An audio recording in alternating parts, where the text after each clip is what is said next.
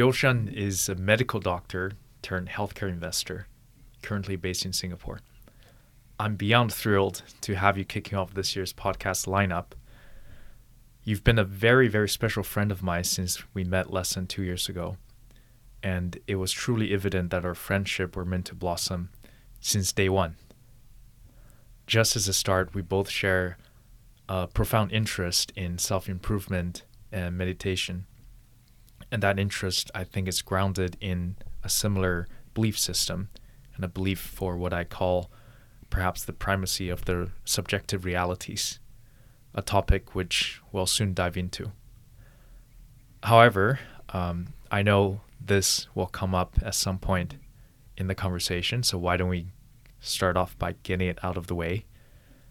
How was your sleep score last night? Yeah, okay, look, appreciate those kind words, Macrid. You know, I agree with you as well. I think when we first met, I always thought that our friendship was going to blossom as well. I kind of like that word. It's kind of hard to find someone who is so, I guess, motivated to do things and at the same time able to reflect on the important questions of life, I guess, which is something that a lot of people don't think about, but I definitely do. So we definitely connected that way. But in answer to your question, how was my sleep last night? I could tell you how my sleep felt. It was pretty restful, but like I didn't feel rested this morning. But according to my Aura Ring, which not a sponsor. It's not a sponsor of the podcast. Maybe we should send in this video and okay, I'll cut that part out. Yeah, we'll see how it goes. Apparently I got 7 hours and 24 minutes of actual sleep. That's out of 8 hours and 9 minutes in bed, which is pretty efficient. And sleep score was 89, which is optimal, and it's quite high for me.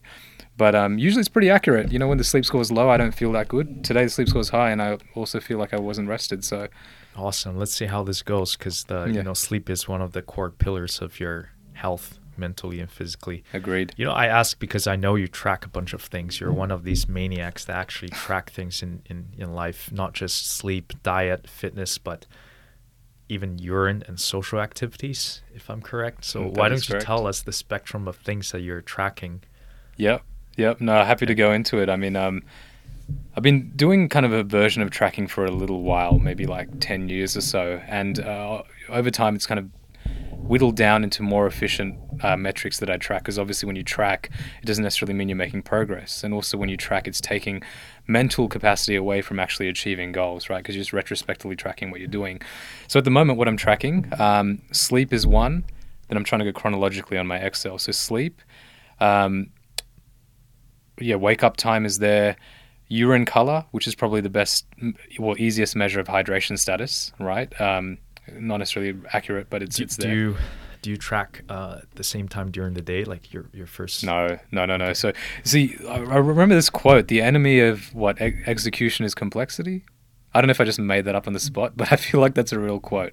I don't know who said it. Sounds legit. It sounds legit, and it's true, right? Like if you make it too complex, you're not going to do it, right? So makes sense. At the moment, you know, this Excel, and it's only something that I fill out when I'm on the computer, right? Because the Excel is there; it's always running and stuff like that. So it's got the urine color, it's got supplements, it's got my diet, it's got the length of time that I fasted. I try for a 16-8 fast.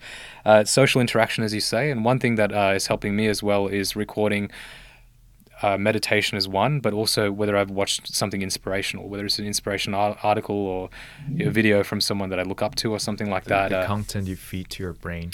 Yeah, pretty much, in a sense. And there's habits that I have around that as well. Like every time I'm gymming or commuting, it's always audiobooks and stuff like that.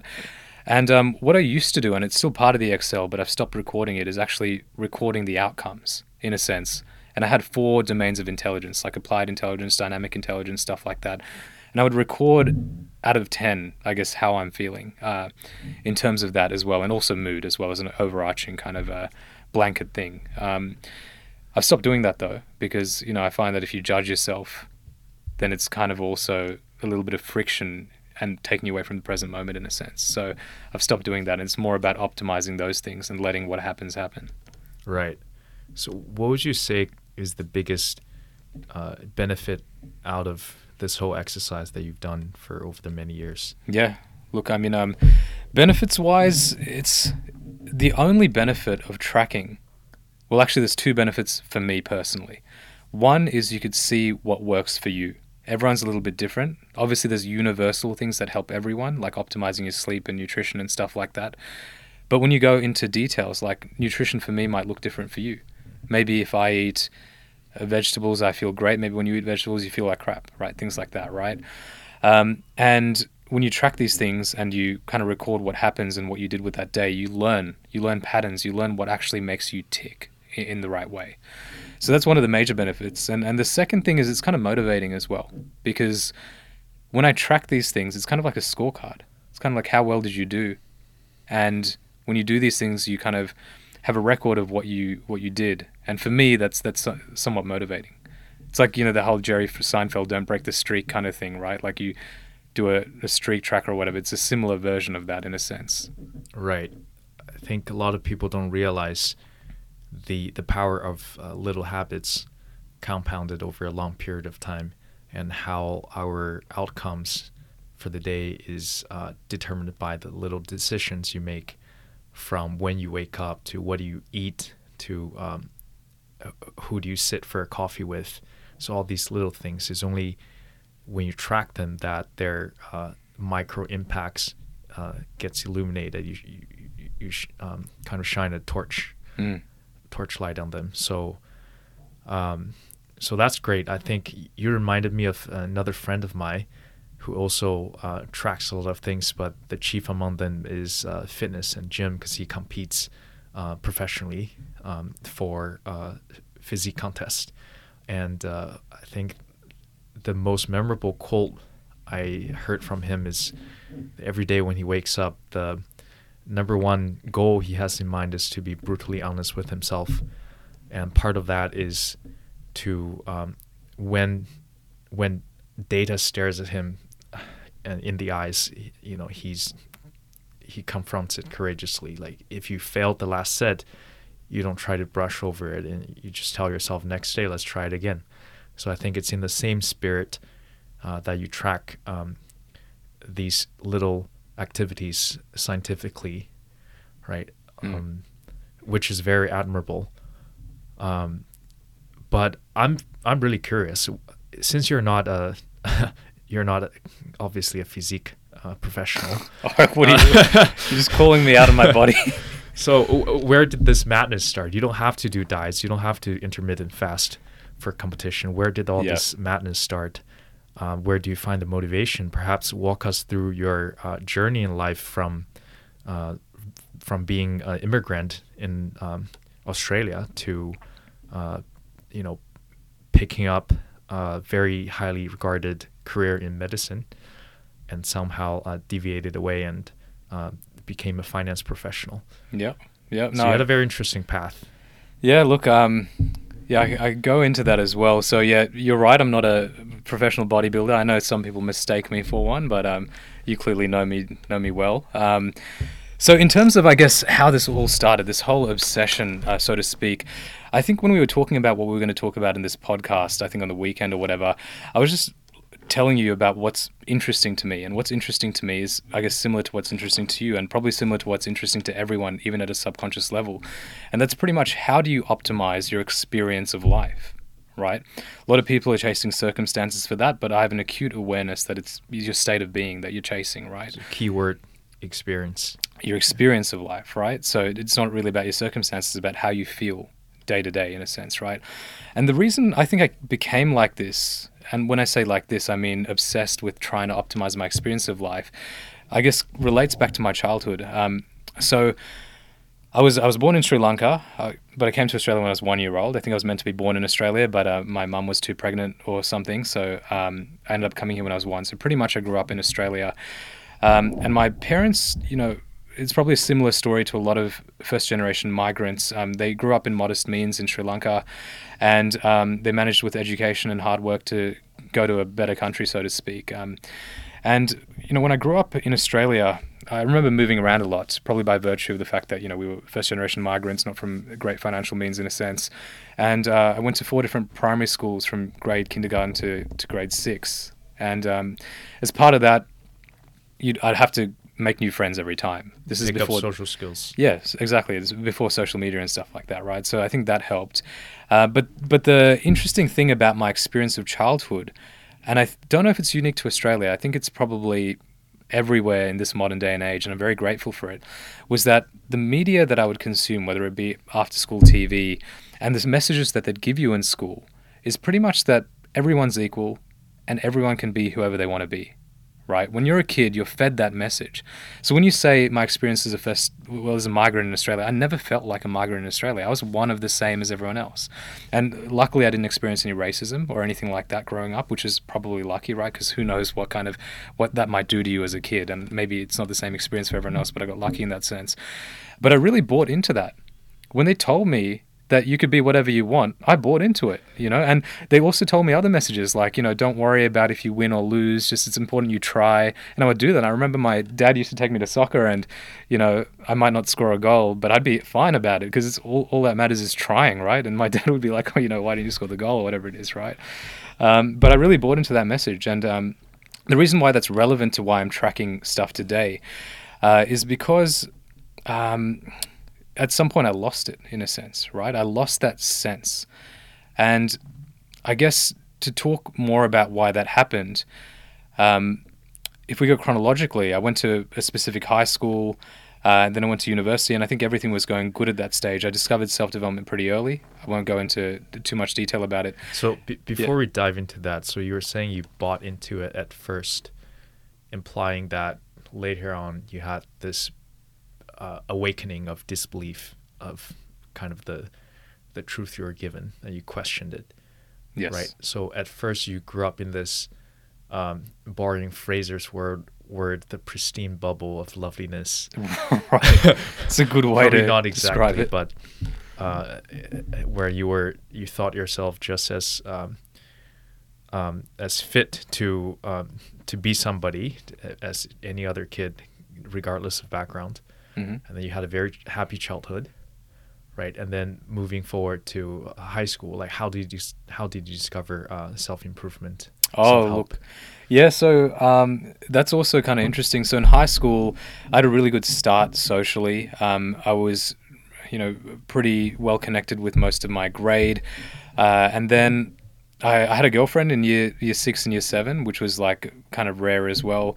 Broke up with her because I thought I could do better at the time. This is a year 7 self, right? I remember getting a lot of female attention, and part of the reason was my sister was like an older kid, and she was dating someone who was a cool kid at my school, and he was always talking to me and stuff, right? Did you look different from your peers? Did I look different? Oh, so yeah, you know what? Like, I think one lucky thing as well was the high school I went to was academically selective, right? So they used to have these exams, or they still do in Australia, where you can go to a public school, but the public school only takes people who pass this exam. So it's kind of a way for people who can't afford private schools to get into like a more academically credentialed school, right? So it's very meritocratic, which I really appreciate Australia for. But in that school, it was really a bunch of Asians. I think, okay, out of 150 people, there was about 120 Asians. Sorry, by Asian, I mean like you're Asian. And then there was about 20 brown people. Okay. And then there was about 5 to 10 white people. So, like everyone kind of looked like me, and everyone was, migrant families. So that probably helped a lot as well. Yeah. All right. So in that environment, you fit in perfectly. You were academically pretty, I wouldn't say, I'm not sure, gifted, but you worked really hard to get there, right? Because it's an academically selective institution. And then what happened? Yeah. Okay. So, well, the trajectory was kind of only up. I mean, I had a few years when I got pimples and acne and stuff where I regressed a bit, but then after that kind of faded away. It was about when I was 15 years old or so, and you're kind of going through puberty and you're getting really interested in the opposite gender and things like that, which is obviously highly motivating. What happened was, I think I stumbled upon self-development quite early, because what happened was, I think my friend or myself, I don't remember, Googled like how to ask a girl out or something like that. And then there was this guy called David D'Angelo, who's also not a sponsor of this podcast, obviously, who wrote this book, Double Your Dating, in a sense, right? And in his book, he was saying all these things about, oh, you know, you don't need to be good looking or you don't need to be whatever to attract females. It's about your energy and various things like that. And me as a 15-year-old kid reading this, pretty much him saying, you know, you could achieve whatever you want, because it wasn't just about dating. All his lessons were about life in general, right? Was just something I bought into, just like I bought into all the propaganda of everyone's equal as a kid. And when I was 15, I bought into that, consumed whatever content I could, and it was really motivating. And I think part of the reason as well is, at the time, self-development wasn't a well-developed thing, especially at that age group, right? This is pre a lot of the social media propagation and stuff these days. Pre-David Goggins. Pre-David Goggins, definitely, who I respect a lot as well. Pre all of that stuff, right? So a pretty early adopter, and especially at that age group as well. So I kind of felt like I had a secret source. And, you know, when I speak about this, I can think that this was so egoic, right? Obviously you're a kid and you're thinking about, oh, how am I better than my peers? But then when you're winning that game of ego, it feels great, right? And you feel like you was winning because you had this secret kind of technique. You know, I would socialize with people in ways that other people wouldn't feel confident for, because I just knew that it was all in your head, so to speak, right? And various things like that I read in these books. So I guess that was quite a transformative. So I think we were similar in that. In my last year of high school, I was heavily involved in a lot of activities or projects. My academics were falling apart. My athletics wasn't performing to the degree I wanted, and I had a relationship that was kind of falling apart. So that's how I stumbled upon self-help. I was reading Brian Tracy and other guys like 7 Habits of Successful Teens first, and then Successful People. So and the other classics like, you know, How to Win Friends, Influence People. So I think all these things really made me realize, and that's, I think, is the value of self-help, is it makes you realize your life is in your hands, it's in your control, is what you make out of it. It's you that has the power to change your circumstances, not the other way around. Mate, I agree. I'm just astounded that I'm like a little troll looking up how to date women, and you're reading all these classic literature pieces about self-development and stuff at the similar age. We're definitely not the same. But I think what works for you doesn't necessarily work for me, and vice versa, right? Yeah. So back to you, the high school Dilshan. You were reading self-help books, and I think you were still in that bubble where you were surrounded by Asians, and then what happened? Yeah, okay. So then I think it was still like flying high in this kind of system of rationalizations that made my life, regardless of circumstances, really enjoyable to live. Probably until, I think, what was it, third year of university. And that's what happened. Was I went on exchange to the University of Miami. And I think that's where this whole kind of unwinding started, because in that, you know, university experience, I went on exchange deliberately to Miami because I thought, look, you know, I'm already in this medical degree. Let me have a good time, right? Go and have a social experience, kind of live overseas. And Miami is obviously known for being a place where there's a lot of parties and stuff like that. And in that time, I kind of let myself lean into hedonism a little bit more, right? And would drink alcohol, various things like that. And I think because it was so far removed from how I used to operate when I was in Australia, kind of like still quite disciplined, eating clean, trying to exercise, all that kind of stuff. It kind of changed my mental state in a sense.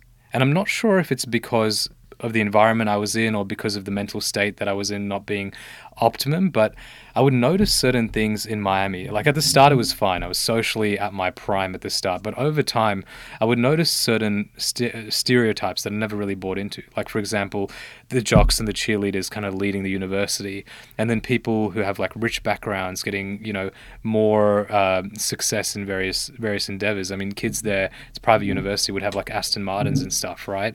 And this is stuff that never was anything that I valued. It's all superficial stuff. But there I started to notice it. Now, I wouldn't say that that's where I kind of unwound, because the year after that, I went back to Australia. I was in college. I went to kind of a college in the University of Sydney called Paul's College, and it was a great college, but I was one of only 2 brown people there. So it was completely different to my experience at high school. It was very much old money, Sydney side, all male college, right? And I don't know if you Google Paul's college, it's been negatively portrayed in the media a few times because of various incidents that's happened at the college. But it was a great place. But, you know, all these people came from connections, riches. They were like playing rugby, like all this stuff that was very different. And, you know, as part of the hazing ritual and stuff like that of these colleges, you know, they'd give you names and stuff like that. And, you know, it would really, I felt like one of them in a sense, but also it was the first time that I kind of felt, hey, look, maybe I'm a little bit different, right? In that sense. And so that's when you start to reflect back on the truth you were shoved with, which is everyone's equal. Like there's no yes, differences among us. And yes, exactly. And, you know, it still didn't affect me as much that year. I think the year after that, I took a year off from university. I was studying medicine at the time, realized it wasn't for me. So I did this business for pretty much a year. And that year was great as well. That's when I met my current girlfriend, and it was really flying high. But these two experiences kind of built up to the subsequent year when I returned back to medical school and my peers were ahead of me. And I kind of, for the next 5 years or so, made myself a hermit. I used to be hypersocial, have a lot of connections and stuff like that. But I was so in love with my girlfriend, and still am, by the way, if she's watching. I was just wanting to spend all my time with her, and I've had some unforgettable memories. There's nothing that I'd regret about this. But as part of these formative years, I kind of disconnected from my friends, and I know a lot of people who do that as well. You know, they have their like first proper love, and they kind of hibernate and become a recluse, so to speak, and just live with their partner. And so at that point, was optimizing the experience of life at the forefront of your day-to-day, of your mental state? Was that a priority, or did it come later? Yeah, no, so it was still a priority in the sense that I still recorded stuff even back then, right? The weird thing was, you know, when you're first in love properly, right, it's just crazy, the emotions, right? And it's just you're having such a great time and you're feeling on top of the world and stuff like that, right? And I didn't really need to focus on optimizing my habits to have a good time. In fact, I'd lean into like eating junk food and, you know, going out and stuff like that, or whatever it is, because it was so enjoyable at the time. And as a result, you know, when I returned back to medicine and I was behind my peers and stuff like that, it was quite a bit of a struggle to, I guess, finish my degree and also come face to face with the reality, so to speak, that I used to be on top of my game and I used to be, I guess, academically very successful. I was probably going to be by my peers voted to be the most successful person for a period of time. I'm not sure if that's true, but like at least one or two have told me that, right?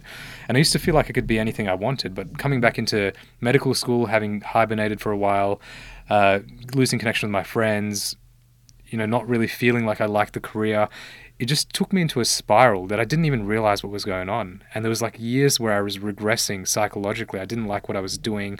My habits weren't in check. I was not socially connected as I was before. My friends were progressing further than I was. And in medicine, it's really weird. You can't really get ahead once you're behind. It's just about the treadmill. You're just further behind on the treadmill. I remember I used to tutor people to get into medicine, and they were more senior than me at a certain point in time. So I guess I had like a big ego, right, growing up, and I didn't know otherwise, because ego, they say, is bad, but it's not bad if you're winning, right? If you're winning, having an ego feels great. It's only when you're losing that it feels crap. So it's kind of like a growth experience in a sense, having to emulsify that whole egoic state. But that's kind of where this whole Disneyland reality started to unwind.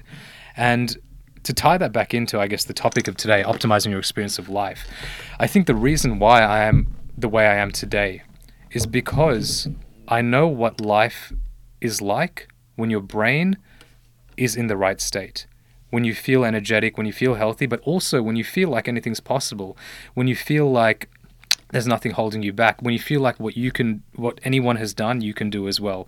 That state of being is such a great way to live, and I've experienced it before for various reasons. And losing that now, I know that it's not my circumstances. It's not my brain telling me, hey, it's because you're behind in medicine, or hey, it's because you're not as rich as some of your friends now, or hey, you're not jacked like, you know, your bodybuilding friend, whatever it is, right? It's none of that. It's about the way you run your mind.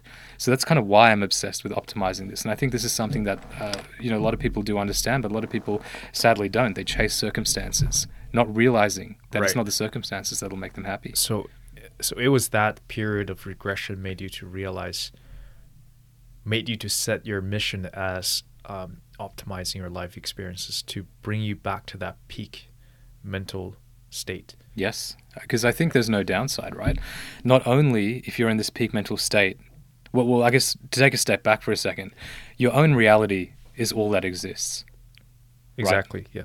I think we were talking about this on the weekend in the sense that what you think is real is not necessarily real. It's just your brain interpreting its sensory signals and giving you a picture of what reality is. You could be in the same circumstance as someone else and the other person might feel on top of the world, but you might feel like you're behind, right? Like you might have a great career or whatever. Someone from a different country might kill to be in your position, and when they're in your position would love it, but you're not loving it because of comparison or whatever it is. So it's all about your own experience of reality, in a sense, right? So you just got to kind of optimize that. It's not about circumstances, as we were saying. And the weird thing is, as I was saying, there's no downside to this, right? If your reality is a kind of fictional construct of your mind, why not make it empowering? Why not make it a system of rationalizations, as long as they're strong, that enables you to live in a peak state? And there's no downside to this if you're a good person. Obviously, there's some people out there who, you could tell when they get drunk, they start like berating people and stuff, and that's their real self. But if your soul, if you were raised well, if you were whatever, and you want other people to be happy as well, there's no reason for you not to run your brain in a way that allows you to be in that state where you can give more, you can be productive and feel good about it at any time. Well, as much as you can, basically. So what do you know now that you didn't know before that kind of turned your life around and set you on the right path? Yeah, so, I mean, there's probably a lot to it, but thinking about it on the fly, I think one core revelation that I had was realizing that your thoughts don't cause your mood, but your physiological state causes your mood, which causes your thoughts, right? So people think, look, hey, think positive because it'll make you feel happy or whatever it is. And I think there is some degree of that. But what's more important is if you feel happy, you will think positive thoughts. When you're in a happy state, you're going to remember all your happy memories, right?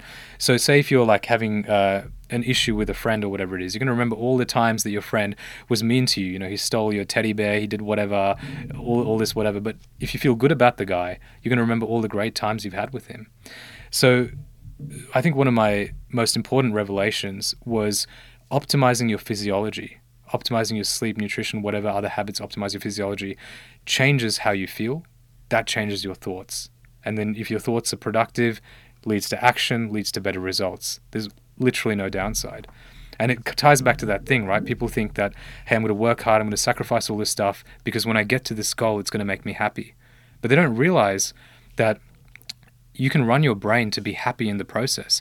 And the happier you are, with happiness being a state where you're confident, you're free, you're able to take action versus, when you're anxious and depressed, where you're kind of constricted, you're suspicious and stuff like that. The happier you are in the journey, the more likely you are to get these superficial results you're seeking. And if you're not like that, if you're not optimizing your mental state now, when you get these superficial results, like whether that's a pay rise or, I really want to date this person or whatever it is, you're not necessarily going to be happy except for a temporary, boost in your emotion when you get that result. The brain will habituate back to its baseline. Right. It's only after you understand how to work with the brain you're born with that you can achieve more durable happiness, because you know how it works. Like you understand how a Rubik's Cube work, and you know how to manipulate it in the way that you want. So I think on that note, you pointed out a very important, I guess the principle is like kind of your body determines your mind, right? Other than the other way around, it's about how was your sleep, it's about what food you ate, it's about whether you're exercising, that kind of feed into your mental state. So beyond that, what could you share with us about your other revelations on this journey? Yeah. Okay. So if you were to describe your kind of your thesis of life now versus before, like what changed? What do you see now? What do you define as success and happiness? Okay, definition of success. That's an interesting one, right? It kind of ties, it's a complex question. It's kind of like, why are you existing, right? I think the definition of success for different people is different things. Some people think if they've offered the most value to other people, they're successful or whatever it is. I think purely from a very basic standpoint, my definition of success is, I guess, optimizing the amount of positive emotions you have in your life, but not necessarily like in a hedonistic way, because obviously you'll chase superficial pleasures, but more so, how do you got a limited time on this earth, right? How do you experience being in a good state for as much as you can in this limited time on earth? So I think my definition of success, in a sense, is how much I was able to be in a good state, right? So that's not really necessarily like a revelation, so to speak. I think that's kind of an obvious thing that a lot of people are seeking. But to make that your actual goal rather than making a specific outcome that's superficial your goal is, I think, the difference. So I think, if I may paraphrase, you're saying kind of your definition of success is wrapped in this idea of optimizing the experience of life.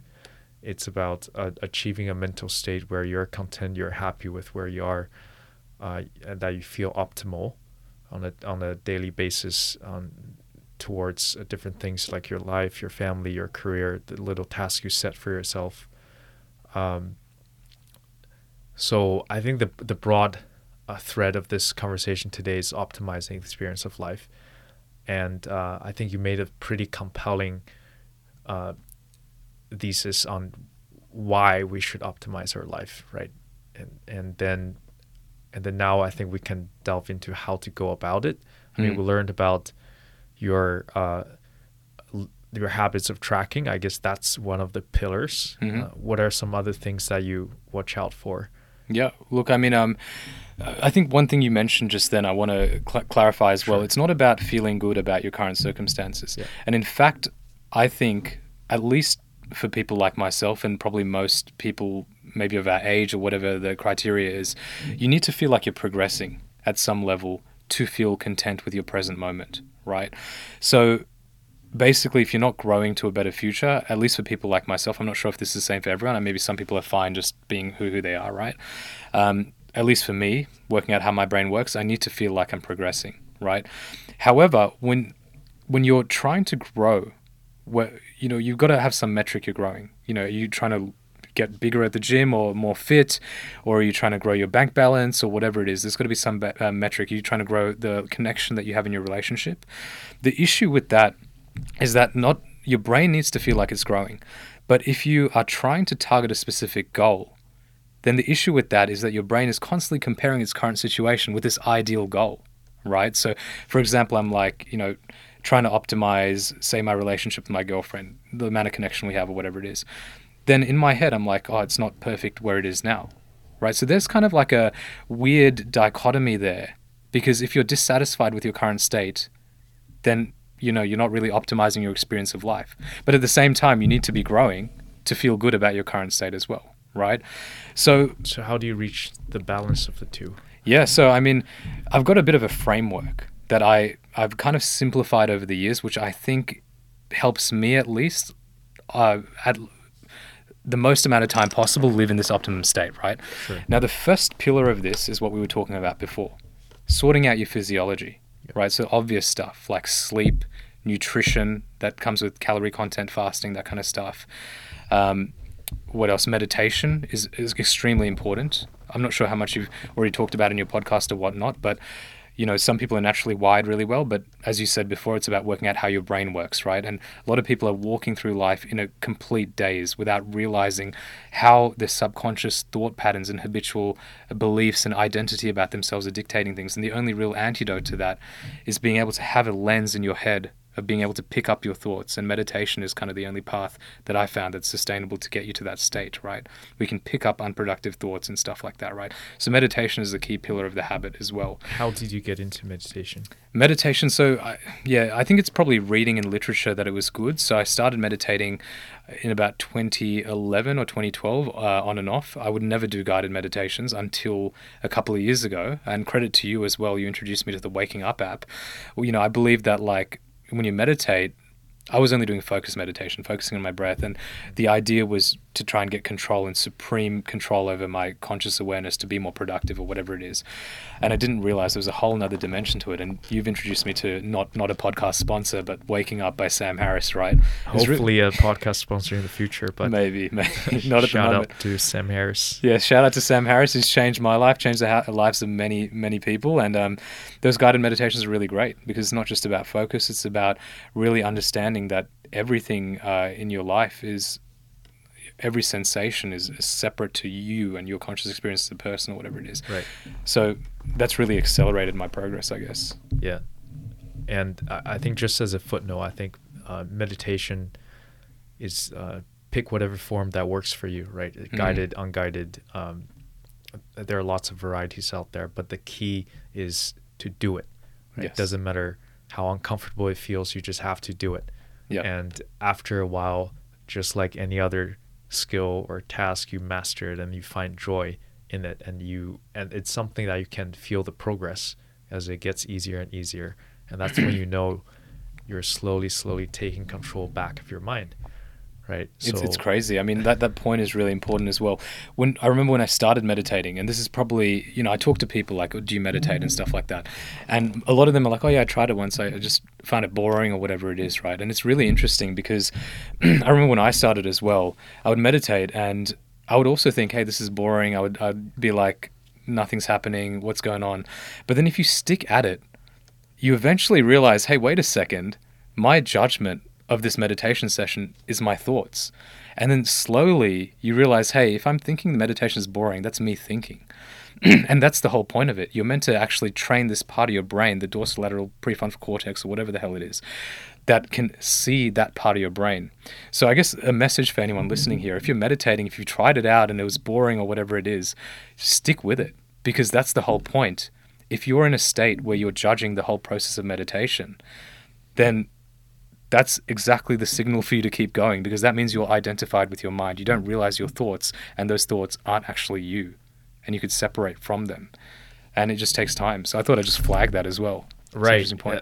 I think although you're here to share about your framework on optimizing experience of life, I don't mind sticking a bit longer on this meditation, because it's such an important habit and a part of everyone's optimization toolkit. I think for whatever career you're engaged in, whatever goal you set yourself towards, meditation teaches you how to be more present in life.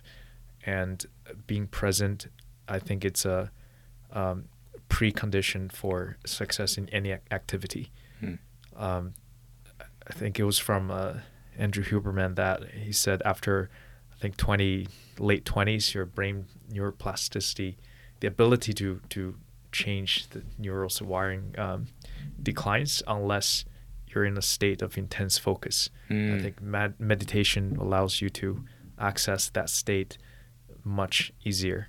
Yeah. Right. Yeah. I mean, I resonate with that a lot. As part of my regression journey, when I was about 25 or so, I got very existential, in a sense. I had a quarter-life crisis, so to speak, right? And during that time, I would read about time speeding up as you get older and stuff like that. And I think part of that, the theories are, that every day that goes past is a smaller percentage of your entire life. So when you reflect back on your yesterday, it's only a small percentage, whereas your kid one day is a huge amount of time. That's part of it. But I also believe exactly what you said. When you get older, your brain's less plastic. The synapses that were all there and haven't been used that much have been pruned just to make you more efficient, right? And as a result, you can kind of switch your brain off. Just like when you drive to work and you're on the phone or you're doing whatever and you're just automatically driving. People don't realize that that's the state that they're in most of their life. They think they're interacting with people and not realizing that, if your coworker is annoying you or something like that, that's a habitual kind of path, and you're not really consciously aware of what's going on, and you might react to them in a bad way or in the same way, like positive things as well. A lot of them are just habitual brain habits. And I think if you're not awake, that's probably why time is going so quickly as well.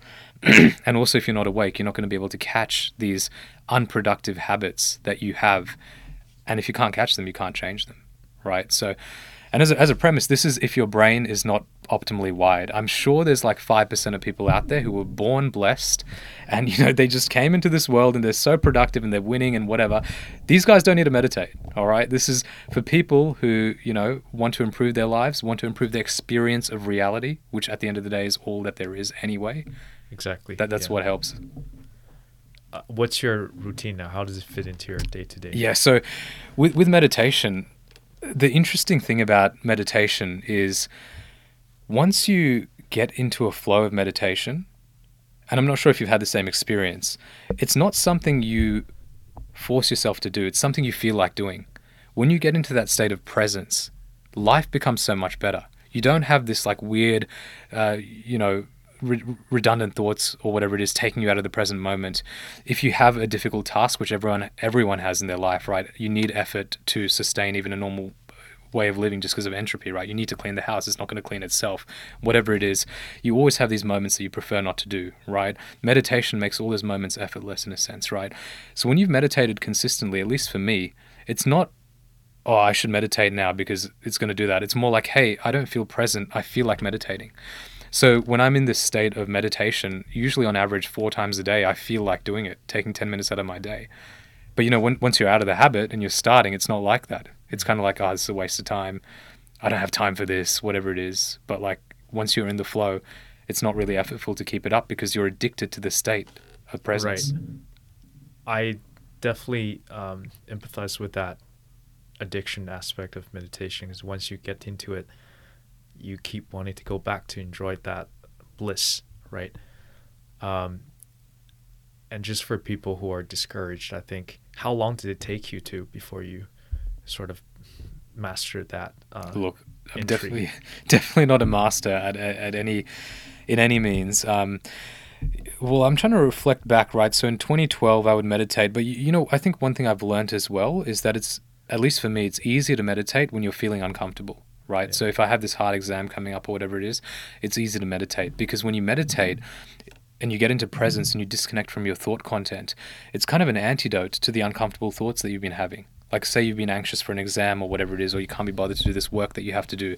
When you meditate, you get out of this, you get a reward immediately because you're not in that anxious state. Whereas if you're in a happy mood, like if I'm on holidays, I have all these grand plans of meditating, but I never get motivated to meditate. And part of the reason is when I do sit down to meditate, my brain is just feeling great anyway. And when you meditate, like why not identify with your thoughts and feel great, right? Like, or whatever it is. It's just harder to kind of separate from that. I remember, I think, my parents are Buddhist, right? And I know a little bit about it, and I'm not like a spiritual person at all. But I remember they were telling me about equanimity and as a desired goal. And that's kind of when you don't feel kind of too bad or you don't feel too good or whatever it is. But, for me, it's a lot harder. I can use meditation as an antidote to my bad feelings, but, when I'm feeling good, it's very hard to kind of use meditation in a sense, because you kind of don't want to disconnect from that good feeling. So in terms of how long it took to get into it, I don't have a specific answer. I've gone through cycles. I remember in 2016 when I basically did this rotation in Sweden, right, for about 3 months, obstetrics, and during that rotation, I decided just to eliminate all of these things, which is actually part of my the toolkits, the framework, my toolkit, right? So like I went on this, so to speak, dopamine fast before it was even a thing. This is back in like 2015. Pause. Let's transition right into it then. Yep. So just to orient everyone who might not be following this conversation so far, Dilshan, you're introducing us to your framework at optimizing the experience of life. Yep. Well, you made a very compelling case of why, and now you're delving into the how. Yes. Number one was your treat your body right, because that's a foundation of your mood, your thoughts, everything else. Number two, we just talked about, which was meditation. Yep. And now is another important pillar, which you have spoken to me before, and it has been tremendously helpful. Yep. So not to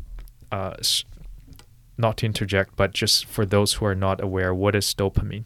What is dopamine fast? Okay, look, I mean, dopamine I think is a misnomer, right? So obviously I'm not a neuroscientist or anything like that, but I have had basic neuroscience education as part of my medical degree. And dopamine I think is a neurotransmitter that's released to motivate you in a sense, right? So like when you feel like you're hungry for something or whatever it is, and you're motivated to do it, that's kind of dopamine. But it's not the pleasure hormone in a sense, right? Like I think I'm not a neuroscientist by any means, but I feel like once you reward yourself with whatever the dopamine circuit is trying to get you to do, then you get endogenous opioids or whatever it is, that concoction probably makes you feel good, right?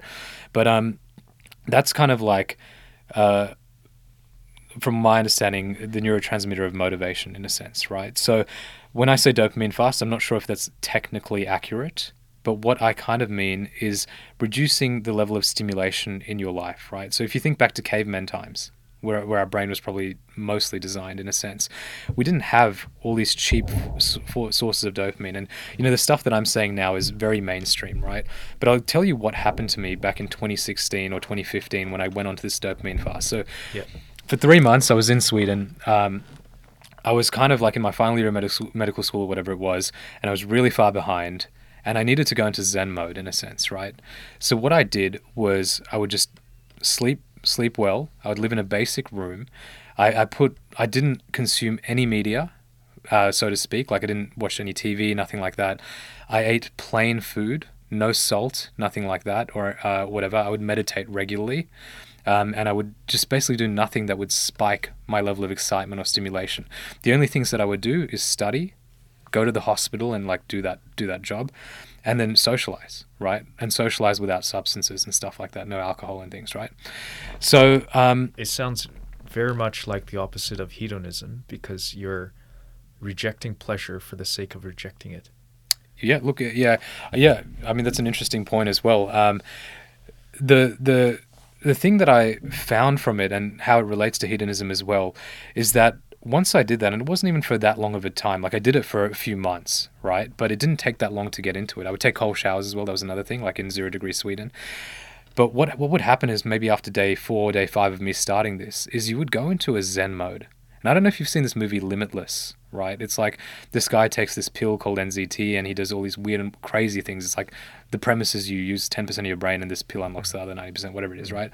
And it would kind of feel like that, because I think what's happening at a neurobiological level, and obviously I'm not a neuroscientist, but just working through the basic framework that I have from medical school, when you don't feed your brain with the neurotransmitters that it was getting before, the receptors for the neurotransmitters probably upregulate so that less of the neurotransmitter can stimulate the neuron in the same way, right? So what do I mean by that? So say, for example, your current life at the moment is drinking a lot of alcohol, watching TV, whatever, like doing all these cheap things to stimulate your pleasure centers or whatever it is. If you kind of cut that out from your life, your brain always trends towards homeostasis, a stable baseline. And it'll feel uncomfortable at the start, but pretty soon your brain will rehabituate to this new baseline. And what I would find is that studying used to be such a chore. But it would be so weird because I would read this stuff that inherently isn't interesting to me, and it would be the only stimulation I had. So it would become interesting. And a simple conversation between me and a friend would go from being something that was just like a neither here or there experience to deep source of pleasure. And I feel like our brain was designed to be like that, in a sense, right? Because imagine if you keep stimulating yourself, you're always going to be dissatisfied with the basic day-to-day pieces of life. And the interesting about this is that it's a skill that not many people are practicing, and it can also help you get better results, because a lot of the stuff to get ahead is stuff that you have to do that other people don't feel like doing, and you can make yourself feel like doing it if you kind of get rid of the stimulation. And I'm not saying like live as a monk, right? I believe in having a good time, but what I found works for me is having phases of your life, in a sense, right? So you can have micro phases. You can spend the weekdays being pretty strict about reducing stimulation, sleep well, whatever it is, and then maybe have a great Saturday or whatever it is. Now, for me, I spend often weeks in a row of being in this state, and then I might spend a week or two actually not being in this state or whatever it is. But it's a great way to live.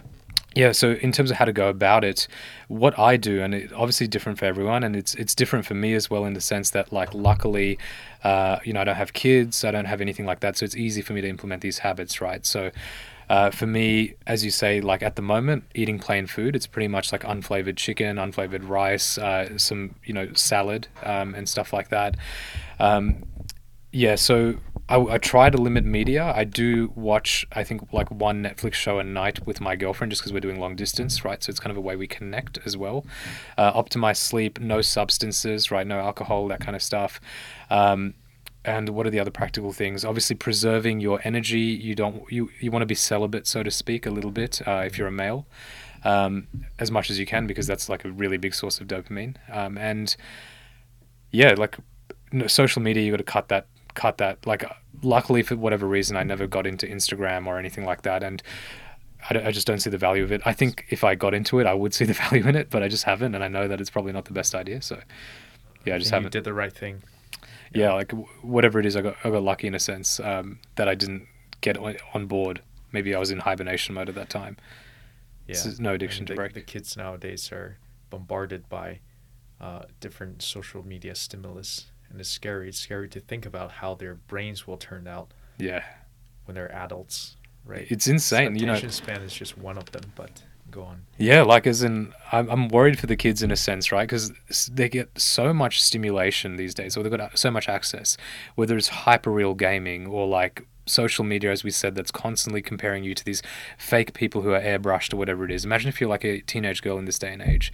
And it's, yeah, I'm not sure how to manage it. I obviously don't have any kids. I think perhaps not everyone should go to the same extent as you. Yes. To that extreme. But the key is to be aware of the threshold of your pleasure or dopamine. If you've had a period of indulgence, now is a time to step back and have some austerity on your life. Yeah. So it's always the balance that makes the pleasure pleasant and makes you to avoid the painful things on the other hand too. So it's always in between.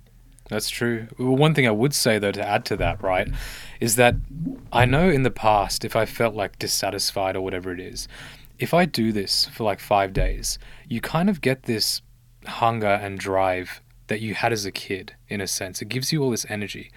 So, some people might be feeling in a bad mood or whatnot, and I've definitely had my fair share of bad moods and like bad states of my life. And your brain will always give you reasons as to why your life's bad. This person's treating me like that, or that person's doing whatever, or, my life's not good because of this circumstance. But as we said, the first pillar is physiology, and your physiology creates your thoughts. And when you do dopamine fasting and you get rid of all this stimulation and stuff like that, and you're intermittent fasting or whatever it is, you get this hunger and this drive which excites you in a sense, and you get this excitement for life, which I found no way to replicate in a sustainable way other than this approach. So people don't have to go through this, but I feel like if you are dissatisfied with your life and you have all these reasons your brain is giving you, which, unless you've got a health issue or, you lost a loved one or your loved one's injured or something like that, most of that's just in your own head. In this modern day and age, luckily, the worst you can fall is working at Macca's or whatever it is. And there's people at Macca's who are absolutely peaking, right? They're running teams, they love their life, they're whatever. It's just about your experience of reality. If you're feeling dissatisfied, try this out. Try cutting all the stimulation out. Try not spiking your dopamine for even 5 days. And then I'm confident that you're going to feel excited. You're going to feel clear-headed. You're going to feel in a different state of being, and your thought content will be different. It won't be like, oh, Karen over there is annoying me at work and my life's shit because of it. It's more like, oh, Karen, why is she like that? Maybe she's had whatever. Let me try and be friends with her. Like, your thought content and actions will change. You'll have a different perspective. Yeah, it's about clearing the windshield of your car and kind of reset your attitude and approach to life. Yes. Yeah. And don't buy into what your brain's saying. Your brain will feed you all this nonsense if your biochemical state is not optimized. If I may take a step back and summarize the framework you laid out so far, it consists of number 1, physiology, treat your body right, diet, intermittent fasting.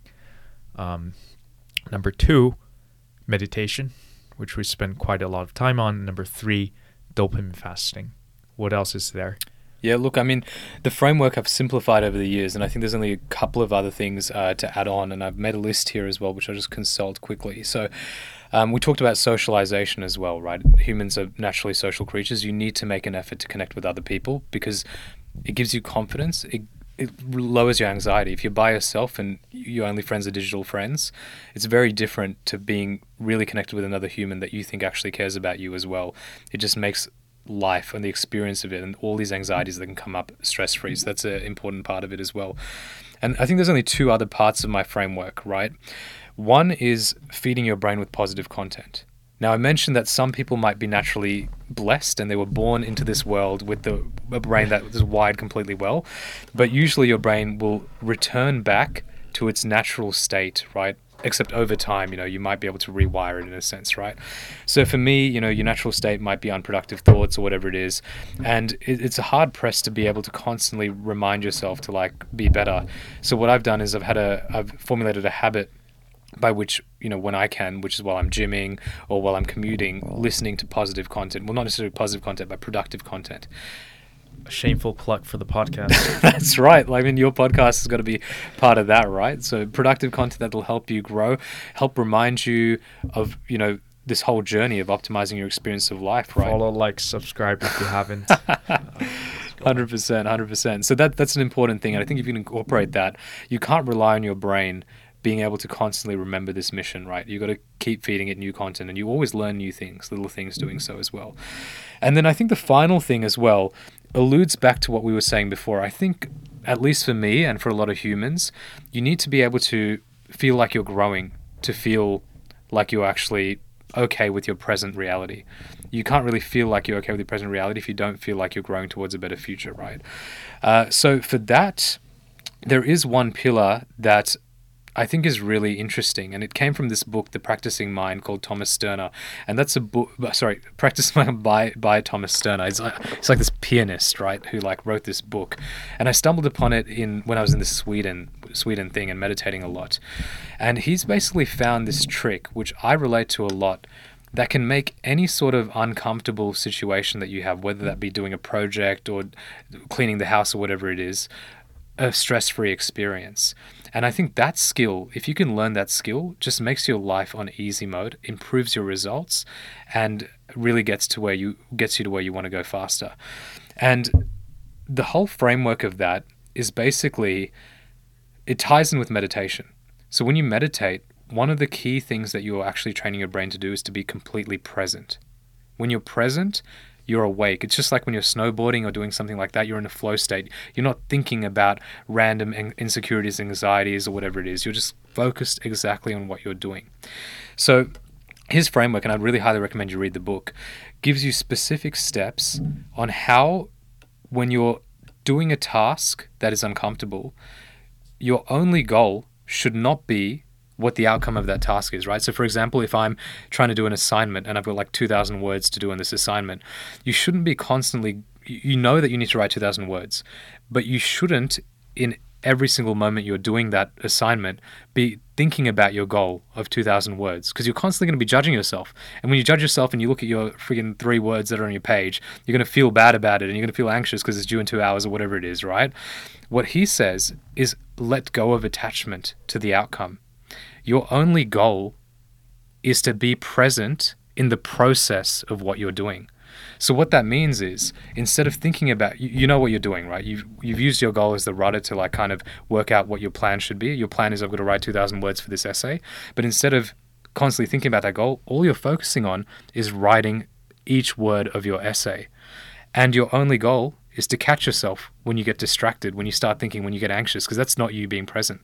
And when you actually make your goal not the outcome, but your goal is to stay present, it's a beautiful state of mind, because you're constantly achieving your goal in every moment that you're present. And the weird thing is, right, and this is the thing that really sold me on this, and I've found it to be true myself, is when you're focusing on doing this, you often have to slow down. Right? You're constantly trying to go fast, but you often have to slow down.